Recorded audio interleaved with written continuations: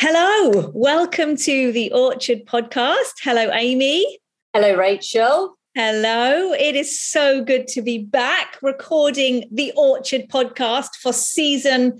Do we say season or series 2? I feel like season's quite American and we're British. So let's go with series 2 of the Orchard podcast. Thank you if you tracked with us for series 1. We hope you enjoyed it. We are all guns blazing, ready for series, because we're British, series 2.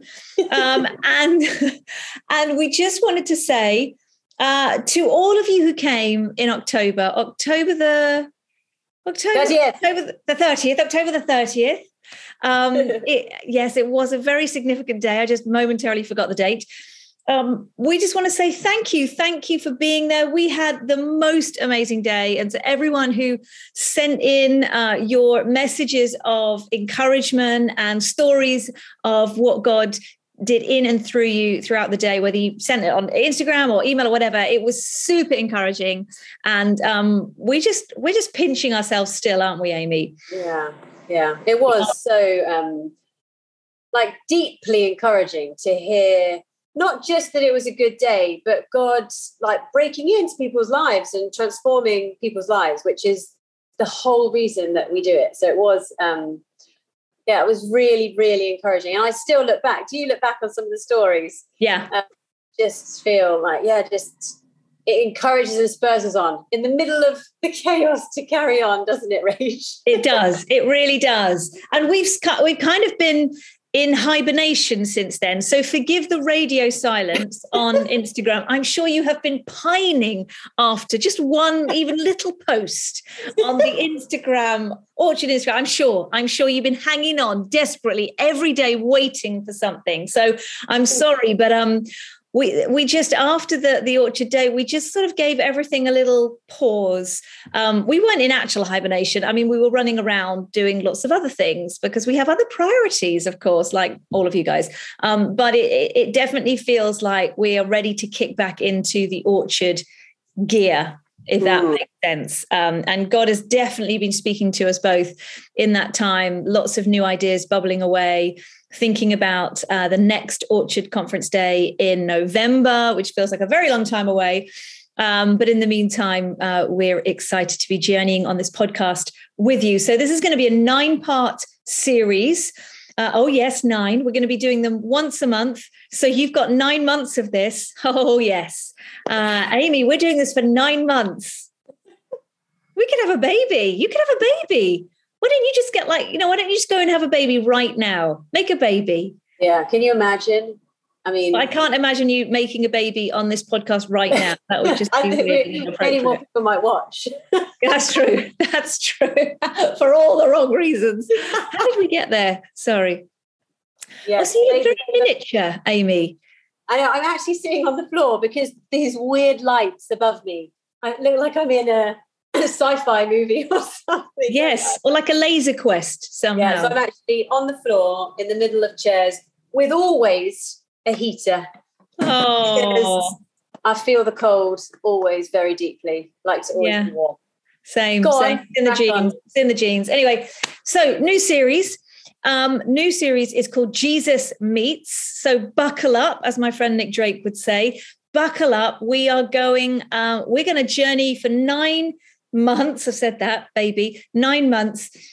Each month, we're going to be looking at a different Jesus encounter in the Gospels where Jesus meets a particular woman.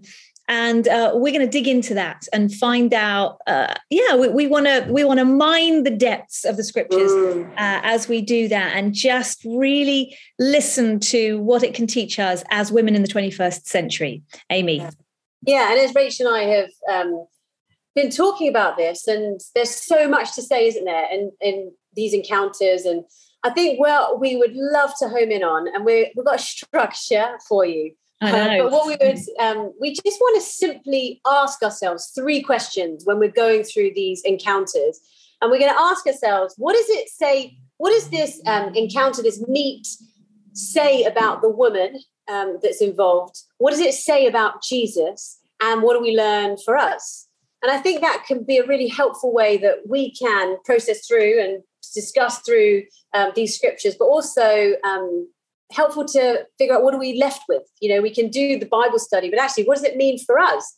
What is Jesus saying to us as women, as we lead, as we get on, as he empowers us? What does it mean? And how can we have greater confidence in our day-to-day after we've read these encounters? So that's the hope, isn't it? Yeah, absolutely. And it really is an extension of the vision of the orchard. The whole thing, the whole reason that Amy and I felt prompted by God to start this was to create spaces, to create places where women can be empowered and liberated to be and to do all that God has called us to. So yeah, this podcast series just feels like an extension of that vision, really. And so week one, we are diving in. Ready? Are you ready to dive? I am ready. We're diving in. Getting my little notes up here. Oh, good. That's a relief. Yes. And we're going to be looking at Mary, the mother of Jesus. There are a few Marys, and we will meet another Mary at later on, but we're going to be looking at Mary, the mother of Jesus. And of course, she kind of pops up throughout the Gospels in different contexts. And there's so much we could say about her, but for the sake of the podcast, we thought we would just sort of zoom in on a particular moment. We slightly bent the rules for this first one because we're going to look specifically at the Annunciation, as theologians and biblical scholars would say, like myself, like my good self, the Annunciation. And just in case you have no idea what that is, as I did several days ago. Basically, it's the moment when, and this will be familiar to many of us, it's the moment, of course, when the angel announces to Mary what the plan is, like what this crazy cosmically sized plan is that she is going to be front and center in. And so we're specifically looking at scriptures, Luke 1, verse 26 to 38. If you've got a Bible and you can track with us, do that. If you're driving or showering or running, maybe don't do that. But that's the scriptures that we're going to be looking at. And again, verses that we'll be probably really familiar with. We're not going to read all the verses out, but we will be sort of referencing them. Again, probably scripture that might well be already very familiar to you. And so we want to, slightly bending the rules, because Jesus at this point is like an embryo, a tiny, teeny little embryo that the Holy Spirit, actually, I don't want to guess at how the inner workings of the Immaculate Conception actually took place. I'm not even going to hazard a guess at the biology, but all we know is at this point, I should stop, shouldn't I? I should stop. But at this point, Mary encounters an angel.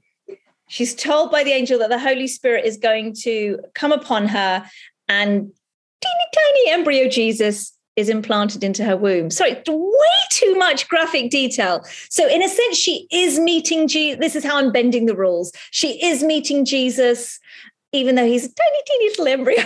Okay, I'm going to stop with that now. It is quite late at night. It is late. It's been a very long day.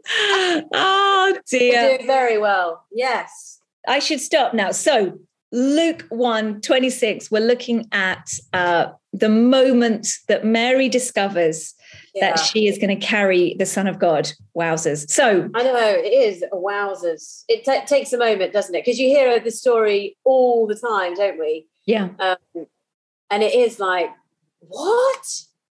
It's crazy, isn't it? Yeah. And incredible and wonderful, isn't it? Anyway, we can go into what that says about God. Yes, exactly. But what does it say then? Yeah. So what do we learn? What do we know about Mary? First question then. So what do we know about this woman? Yeah. And there are a few things that we can know. First of all, we can know her background, don't we? Small parts about her background is obviously we know that she is a virgin, and she's pledged to be married to Joseph. We know that she is currently in Galilee, which is, it's like not the greatest, most popular place or the most, It's not top of your bucket list, is it? It's not top of your bucket list, no. It's a bit of a backwater town. so that again says a bit about her background. Anything more about the background that you can pick up on? Well, I think we also know she's young. She's like really young. And again, young, culturally, this was 2,000 years ago. So, life expectancy was different, et cetera, et cetera. But she's young. She's a virgin, and therefore we know she's going to be, I mean, I've got a 14-year-old daughter, and they reckon that Mary was probably around 14, 15 at the time that the Annunciation took place. I mean, that's nuts, isn't it? So she's this young virgin girl about to get married from this kind of little backwater town. And then boom, this angel appears. Yeah. And I think one of the things that we've been struck by, haven't we, as we've just looked at these verses, is the very little we know about Mary tells us so much about who she is and actually teaches us so much. And really, in this moment, her response to the appearance of this angel, to the news that this angel brings, is really quite remarkable. It is really quite remarkable. So she clearly she's Jewish, she has a faith in God. She will be familiar with the scriptures, the Torah. So she's a religious woman. She clearly has a deep faith. And I guess one of the first things that we wanted to really make note of is her humility. She is a humble woman. And it seems to be that her humility is really key. That's one of the things that God highlights, Jesus highlights to us straight off the bat. And her humility is sort of, it's twofold, isn't it? It's her humility in terms of her background. We've just talked about where she's from. She's not high status. She's not massively wealthy. She's not from a capital city. We don't really know much of anything she sort of accomplished at that point. But so she comes from humble beginnings, but she's also humble. She also is humble of character. That's what we learned. And that's also really significant, that it's like God has chosen her because he sees within her this humble heart that she, she's ready. She's sort of, it's almost like her humility prepares her for all that God is about to do in her life. Because in some ways you hear, don't you? I mean, I've heard sermons like this, and maybe you have as well, Rach, where people say, how many Marys were there that said no? Or what if Mary said no, or whatever? Yeah. And actually, it's interesting when you think about how much, the humble state of his servant, that was lifted up. He has lifted up the humble. It's all over this scripture, isn't it? Like you're saying. Yeah. The humility of her, and it is that she comes from humble background, humble, status, all of that. But also, like you said, it's like maybe God knew that it was her humility that actually was going to lead her to say yes, because she had there was nothing else she was leaning upon. She was leaning upon this dependence on God. If God says, what else have I? There's nothing else that I am, defined by, or makes sense. It's like there's a humility in her state before the Lord that he knows she's going to partner with me in this. You know? I do find it extraordinary that of all the millions and millions and millions and millions of people on the earth at that moment in history, he handpicks this one woman. I love that. It is absolutely breathtaking. Yeah, it is breathtaking. And it says so much. It obviously says so much about God, but it says so much about her. Yeah, it does. It does. And how many things, and we can go into this later, but how many things, I don't know, get in the way of our yes. Yeah. Because we're not humble in our dependence. We're dependent upon something else. Well, I think, I don't know whether irony is quite the right word, but I love that it's her humility that almost qualifies her. That's sort of weird in itself, isn't it? It's her humility that qualifies her. Yeah. But then she's actually one of the few women that gets properly named and identified. often in the Bible, women are sort of, because it was written in a patriarchal time, a lot of the women are sort of referenced, not by name necessarily, in different ways, but she is specifically named and identified in those verses. So it's like the writer, Luke, he wants you to, he wants us to know who she is. He wants her name to be sort of in the history books, which is really significant. Again, and really quite radical that Luke would write her in by name, because most women were known in reference to their husbands, but she stands alone from her husband at this moment. It's like Luke is saying, for the whole of eternity, for the whole of human history, I want this woman, this incredible, obedient servant, to be known by her name. Yeah, that's amazing, isn't it? Yeah, she was amazing. Clearly, and she was clearly well thought of, wasn't she? Yeah, love that. Beyond this moment, throughout her years, she was clearly really well thought of by the disciples and the apostles. Follow.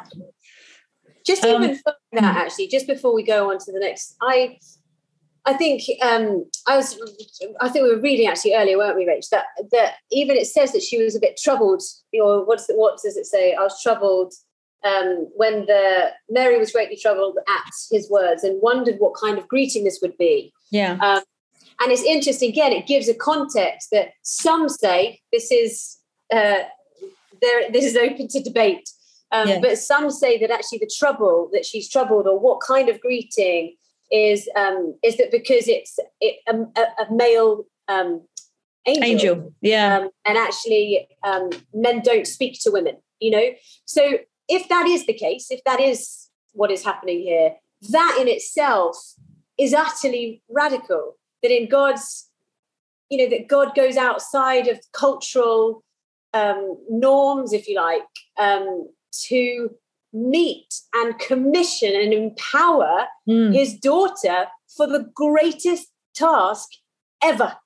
I know. It's astounding. Yeah. And we can apply so much of this now, and we can get onto that. I mean, I think we also need to point, she's a woman. Like, what does it say about this woman, Mary? She's a woman. She's a woman. She is a woman chosen for this task. Yeah. And, we know, don't we, that at that time, women had very low status in society. Yeah. Their opinion was disqualified. They were property. They were seen as property to their husband. As you said, there were a million cultural taboos around how women could or couldn't be treated. Again, no man apart from their husband or a family member could be seen engaging with them in conversation or anything like that. So again, it is radical and significant that God chooses a woman for this task. And of course, she has to carry a child, and he designed the biology. He knew this isn't like, oh, well, gosh, if only I could use a man, if only I could impregnate a man. Oh, darn. Oh, gosh, I haven't designed it that way. What was I thinking? It's like, no. Yeah. God knew exactly what he was thinking, and he needs a woman for this task. Love it. And, love it. We could jump on our feminist soapbox, which we're not going to do necessarily, but I do think it's really important that we just grab hold of that. Yeah. Because see the beauty of the empowerment of it. As opposed to, there's nothing, it's just truth. It's not. Yes. It's not anything other than truth. And I think that it's highlighting the truth. And that's what we want this podcast to be. We don't want to manipulate anything. It's like, let's look at the truth of how Jesus encounters women, how he empowers women, and what that says about us now, and what it says for women across whoever's listening to this. Let's listen to the truth. And maybe what it says about what we've believed up till this point. That maybe we have taken on board certain narratives or even theologies that are perhaps disempowering for women in the context of what we're called to be and to do. So we know that she's humble. And again, just thinking, about that response. So the angel gives her this message, and you were saying her response like greatly troubled. I love that that's almost like a human response. It would be easy to think that she's sort of this angelic being herself, that she doesn't get anything wrong, that she's just sort of this walking perfection. And actually, no, she's human. There is a sort of a human response in that moment of trouble. She's troubled. And as Amy said, we don't know exactly what that means. We can guess. And there's one that Amy just mentioned, that there's one sort of understanding of that. But there's also that comparison with Zechariah, where the moment when the angel comes to Zechariah and says, your wife's going to have a baby. And he's like, no, that's impossible, sort of thing. Yeah, it's not that. It's not that. That's the point, that the tone which she says, but I'm a virgin. It's not like, you've got this wrong. I'm a virgin. Hello. It's like, wow, I wonder how's God going to do this? Like, it's just trust, isn't it? It's almost like inquisitive. Oh, I wonder how God's going to make that happen. Do you know what I mean? Yeah. And then, so moving on, we know that she's humble, favored. Yeah, that is a big word that comes up. And, one of the most famous verses about Mary is that she is highly favored. She is seen as highly. Wow. Can you imagine God looking us out and saying, I see you, highly favored one. And yet because of Jesus, that is the reality for each one of us. That's isn't it? Yeah. And I guess what's, even as you read that whole verse, greetings, you who are highly favored, the Lord is with you. Yeah. And interestingly, I've just been thinking about that. Like, we think of favor as I don't know, like something like I don't know, in the sense of something external or something outside of ourselves or something. I just love this idea that we're favored because God is with you. God is with us. Yeah, that's favor that we are, and that's exactly what you're saying, Rachel. It's like God, through Jesus' death, life, and life, death, and resurrection, God is with us, Emmanuel. Jesus is with us. His Holy Spirit lives within us. That's favor, that He is with us. I That's love so that, good. Yeah, because I think that we make it some sort of external achievement somehow. But actually, what if the favor that I carry, which is true, the favor I carry is that I take the Holy Spirit is with me. He's in me. He's working. He's anointing me and empowering me. That's so good. I do think favor is one of those words that we misunderstand sometimes, don't we? We equate favor with success. Yeah. And actually favor is about proximity to God, basically, isn't it? I love that. Yeah. Which is so good. And so we know that she's favored, God is with her. And I also or even that question, like sometimes you hear that, oh, that person's favored and that person's not favored, or that, am I favored?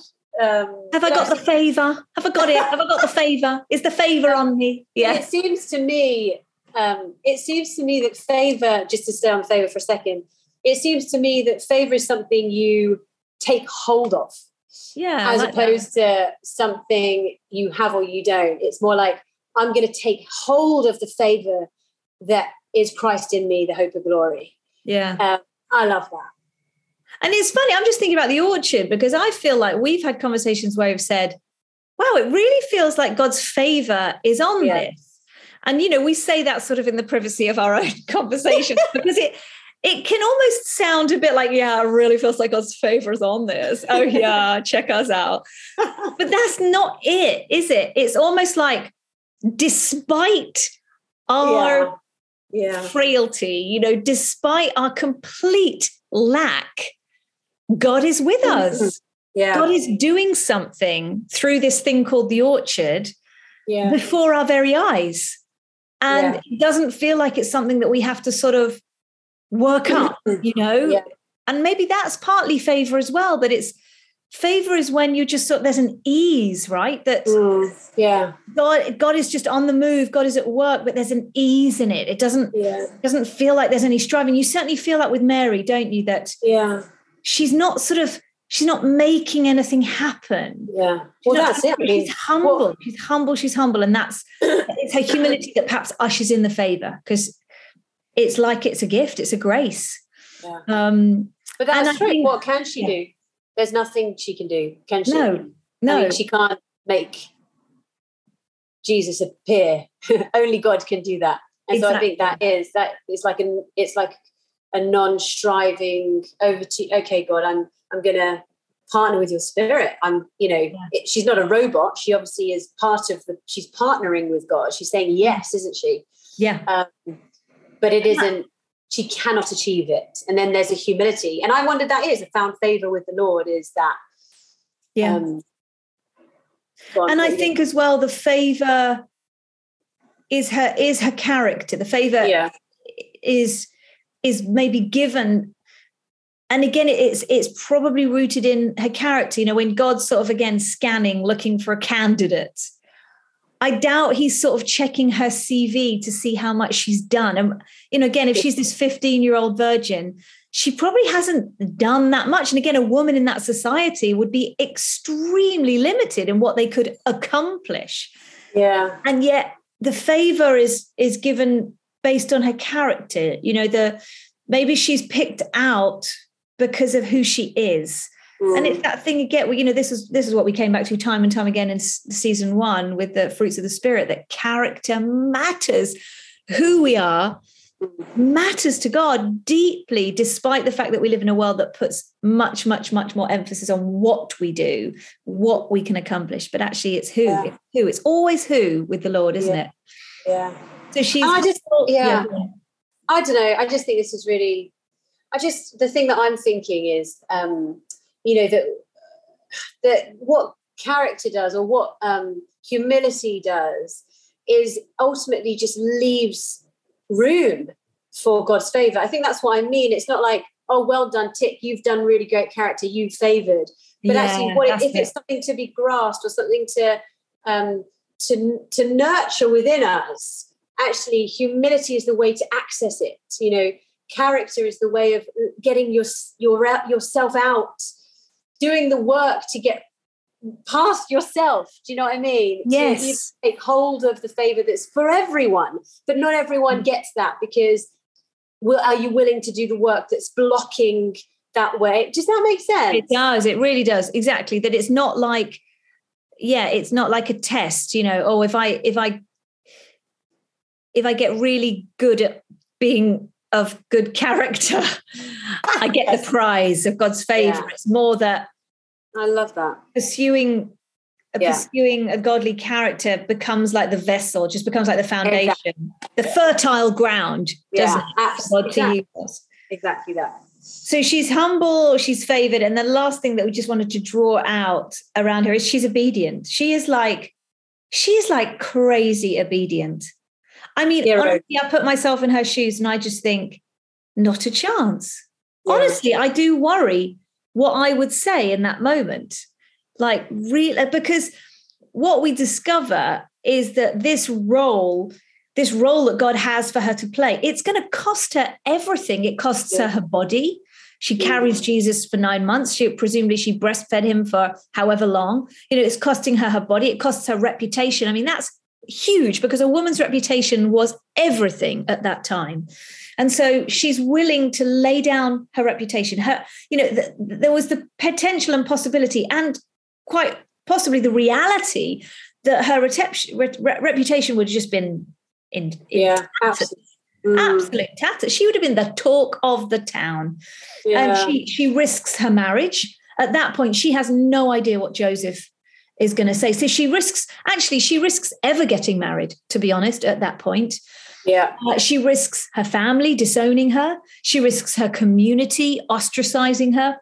And then we know, because we know how the story goes, ultimately, this role, this calling that she chooses to say yes to, costs her son.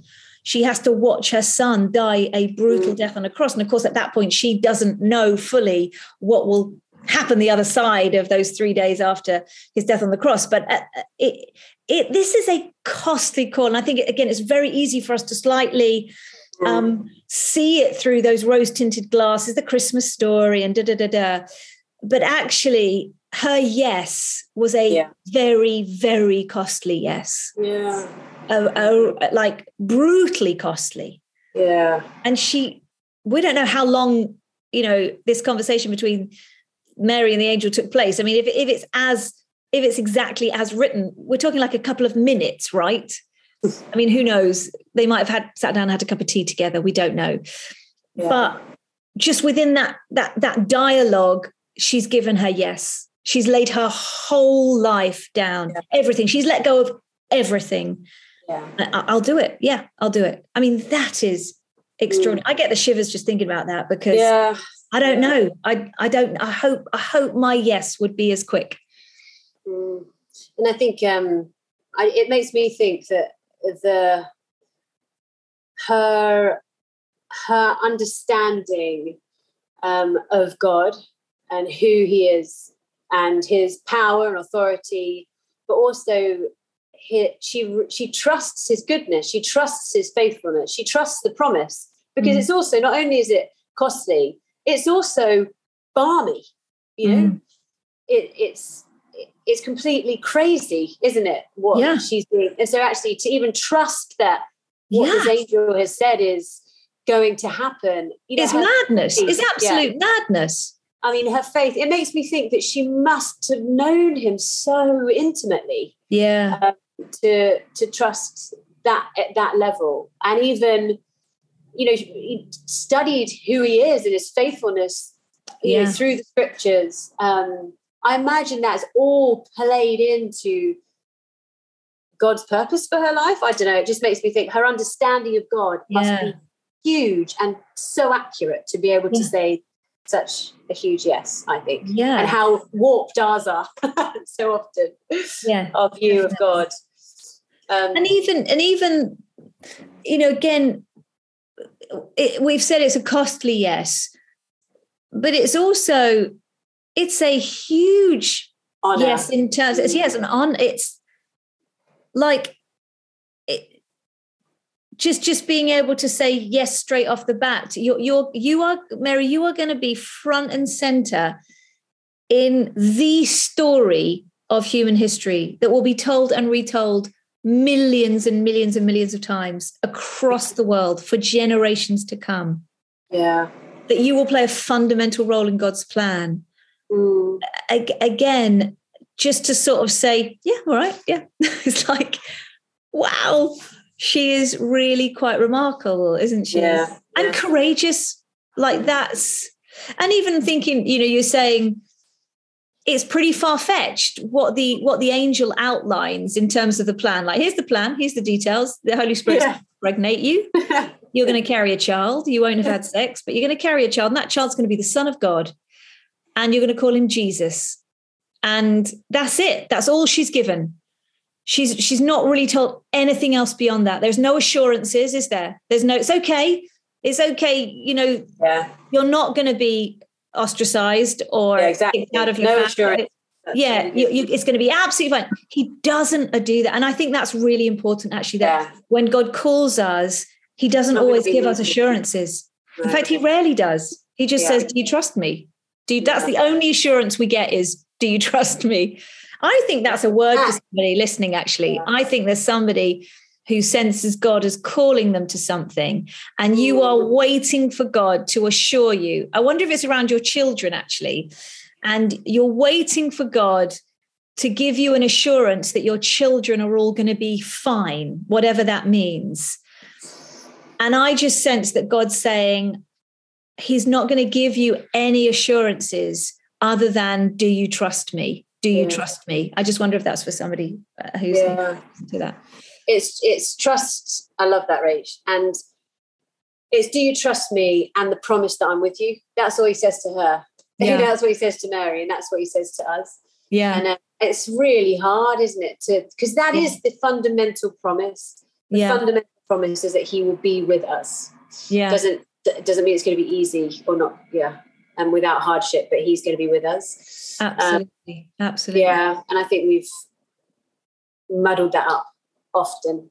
We have. You know, I'm favoured, but this is happening. This can't be right. But it's his obedience. Why is this happening? You know? And actually we give disciples of Jesus a wrong message. You know, and then it's you just see the fallout of that, don't you? The pain. Yeah. Well, I know. I mean, I've talked about this quite a lot in the first series, but I'm just thinking about our decision to go ahead and foster a baby. Forgive me, I know I talk about this all the time, but it is, she is, she's doing so good, isn't she? She's so cute. Yeah. And that's amazing, but we didn't know. It was such an unknown. And again, I really felt God say, really similar to that.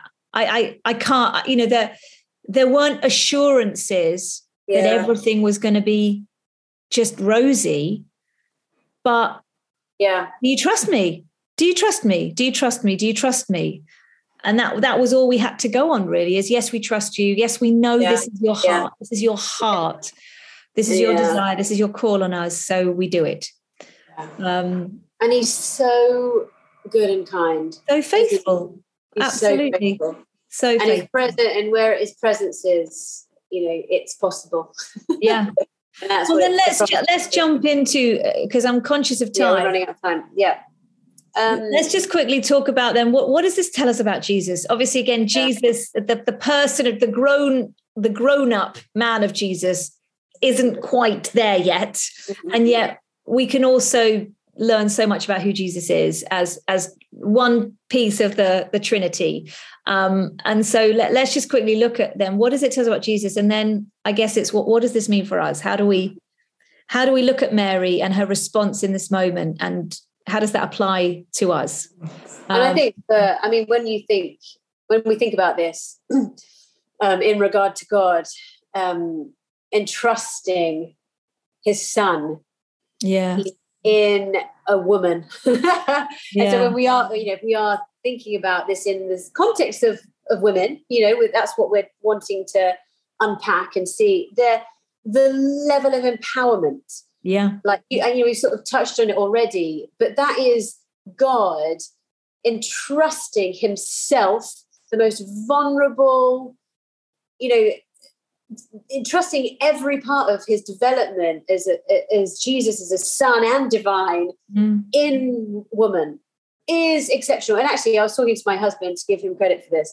And he was saying that actually, when he thinks about it, it's incredible how in some ways it's the reordering or the rewiring or the breaking of the Genesis curse around pain in childbirth or child-rearing, that actually this then is sort of breaking that, because it's like the blessing. I'm blessing woman with birth of the King of Kings that is going to transform the world. I mean, just drop that. I know. And I think that's where, again, I loved how you framed it earlier, that we're just bringing the truth. We're not jumping on our feminist soapboxes. We're just bringing the truth. We're just digging into how Jesus, how God relates to women. And we talked a lot about how Mary needed to trust God. Like, basically, this was like a major trust exercise. But God trusts Mary. I know, it's amazing. Yeah. And I think we have to just see that in the light of what that means for us as women. And I think, again, perhaps in over the centuries, so much has been taken away from women in terms of empowering them to be and to do all that God has called them to. And it's like a lack of trust. Almost there's been like a distrust of women from men, that men have distrusted women, like a woman's word wasn't trusted. A woman's intellect wasn't trusted. A woman's motives weren't trusted. She was seen as this sort of, what's the word? Like a potential source of temptation, And yet what we see is God, the Creator, God Almighty, trusting a woman with the most precious thing. Yeah. And so we have to take that in. We have to see that. We have to change the narrative that we may be carrying, which is maybe God doesn't trust me because I'm a woman. And actually God is saying, what about God is entrusting you with something? And part of the reason he's entrusting you is because he's made you a woman. You know, it's like twisting it on its head. Yeah. And love it. I think we have to also recognize that in God doing that at that particular moment in that particular culture, he just smashes through culture taboos. He has no regard, does he? I love that. God has absolutely no regard for cultural expectations or sensibilities. God is going to do what he needs to do when he needs to do it. Yeah. And at times you see God sort of working through culture. But in this instance, he's just like, no, I'm going to mess with you here. You know, I am going to elevate this humble woman, and I'm going to use her in the most profound and significant way. I'm going to entrust her with this, even though it goes against everything that you know and understand about women. Isn't that extraordinary? Yeah, I mean, it is. And it sets the tone. It really does set the tone from this moment. I think it's really important because there's so much in the Old Testament, isn't there, that is quite difficult to wrap our heads around about women and God's relationship with women particularly. And I know for me, that's been really hard at times for me to wrap my head around. And then it's like this decisive moment where God breaks in humankind with Jesus. And it starts with him smashing through this cultural taboo, or this cultural expectation, or these cultural parameters and limitations that have been put around women and who they are. I just think that's exciting. And we build on that. We're walking on the foundations, aren't we? We're standing on the foundations that key moment set in motion. And I do think, that, we're speaking about this now, and obviously we're energized by this, but even those that are listening, or if you are listening to this, I just take a moment. Yeah. Take a moment to actually, this is God. This is God that is entrusting himself in the complete hands of a woman, that you are, it's like as a baby, you are completely, utterly helpless, aren't you? I mean, it's incredible of what it says about God. I mean, and not just that part, but just that he would do that for us. Yeah. Can you imagine changing baby Jesus's nappy? I know. And they didn't have nappies, did they? Well, they had something, whatever. It does, blows my mind. But also, if we sort of think of the other things that have come up here, the other things it says about Jesus is in one of these verses I've read there, it says, "No word from God will ever fail." Yeah, that's what the angel says, isn't it? It says to her. Which verse? I'm trying to find it. There we go. 37. No word from God will ever fail. Verse, I just love that as well. That again, there's this. I think we touched on this before. That there's this. I guess trust in the promise, and even for us, again, as we sort of think about for us, that no promise, nothing that God promises us will ever fail. No word will ever fail us. Again, I just think, isn't that incredible that we believe and trust in a God whose word never fails? Yeah. And we can completely and utterly rely upon it. I think the other thing. You go. Yeah. We talked about that, obviously we learn as well that Jesus honors the humble. He's like honed in, isn't he? He's like attracted to the humble. Yeah, so and I think we covered that quite well. Yeah, didn't we? Yeah. And the other thing that again was drawn out to us is that in it says verse 35, the Holy Spirit will come on you, and the power of the Most High will overshadow you. What we learn about Jesus is that he sometimes, he gives us, he might call us to be obedient, and he might share something that he wants us to say yes to. What is it that he's asking us to say yes to? And I think so often the things that stop us from saying yes are that we think we disqualify ourselves, and we're like, well, no, that's impossible, which she could. If anyone has the right to say this is impossible, Mary does. But she doesn't. But actually, we disqualify ourselves because we think it's in our ability or in our strength. And what I love, what we learn so clearly from this text, and what's happening with Mary, is that it's his power will come upon you and he will overshadow you, that actually it's his ability.